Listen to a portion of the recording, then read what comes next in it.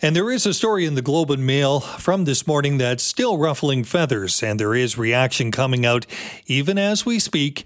And it's all to this. The headline, China's Vancouver consulate interfered in 2022 municipal election, meaning the city election.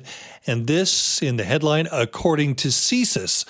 It's not just that it's made up by the Globe and Mail, but the Globe and Mail is certainly under fire because some of the reaction coming in already from Vancouver Mayor Ken Sim. He's denounced what he says are insinuations made in the article by Canada's spy agency. Well, they're more than insinuations. They're outlined, and the Globe and Mail had a good look at this.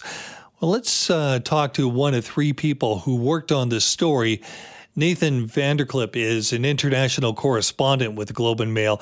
He's also a former Beijing bureau chief for the Globe, so he certainly knows his stuff when it comes to this.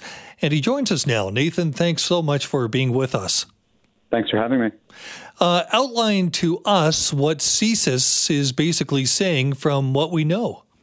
Well, it's a report that's a snapshot in time from 2021.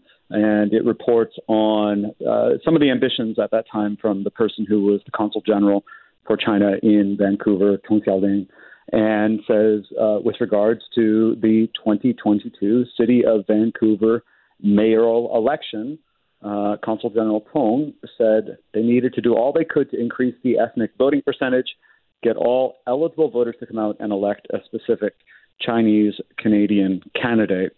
So it's a description of an ambition by the Chinese mission here in Vancouver to promote certain candidates. The name of those candidates it does not appear in the documents. There is no insinuation in the documents that those candidates played ball. This is merely a description of what China, the Chinese representative here in Vancouver, was working on. And there's also a suggestion that they wanted to assess someone for potential grooming as a candidate who could then go on to higher levels of office. But again, you referenced the mayor's comments today.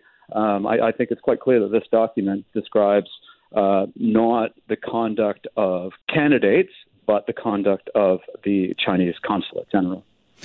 And that conduct, when we take a look at it, some might say, well, it is simply campaigning, I guess, by a foreign power.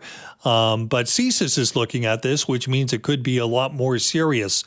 Is this something that would likely, if proven to be true, result in some sort of action by our federal government? It wouldn't be charges, because how do you charge a government? What would it end up in? What's the call to action here?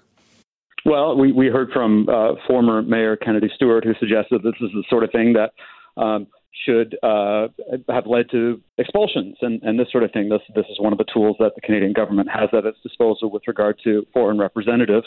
But there's clearly evidence that has been gathered here by CSIS, and we don't have any evidence that what CSIS uncovered led to any changes. And I think that's going to be part of the conversation going forward. One of the comments that was made by the mayor, Mayor Sim, Vancouver's first mayor of Chinese descent, made to the CBC, says, I'll just say it, if I was a Caucasian male, we would not be having this conversation. What do you think of that?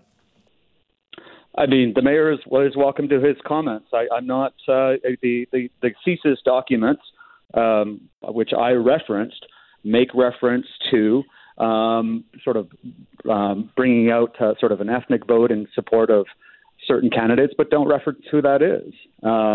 And so we're basing our reporting based on what CSIS has said, and CSIS has used the CSIS reporting suggests that the Chinese consulate was interested in certain candidates, but again, they don't name who those are. No, they don't. They do outline a lot here, and we do know that one candidate was successful in winning, but they don't actually name Mr. Sim. So when we take a look at what is in here, and we've got this document now from CSIS, what is the next logical step if this document is to do anything more than simply exist? Well, I mean, we saw already today more calls from Ottawa, from opposition members, that it's time for something more than a special rapporteur. It's time for sort of a more intensive investigation and look at this. We saw that also from some members, at least one member on the current city council, Lenny Joe, who said he's 100% in support of moving forward with some sort of investigation. And so we'll see what takes place. But it's this is something that that the federal government is dealing with, that the Prime Minister's office is trying to stick handle its way through. At this point in time, they have resisted calls for sort of an inquiry, something be more open, something that might be more wide. It's clear the calls for that are increasing. Now, this is also something that is, as you point out, being handled at the federal level by the rapporteur. But is the scope of that federal handling also going to include not just Vancouver, but any civic politics? Well, I think this document suggests that that's going to need to happen. And I think we'll have to see. We don't yet have the mandate letter from the federal government to the special rapporteur, who was just named yesterday, former Governor General David Johnston. And so it will be interesting to see what is involved in that scope. But what CSIS is reporting in terms of what was happening here in Vancouver would seem to suggest that anything that was looking at foreign or Chinese interference in Canadian elections should be looking at levels of elections that go far beyond the federal. Well, more to come, and this story is certainly going to play out. Nathan, thanks so much for spending time with us and outlining your reporting so far. Thank you.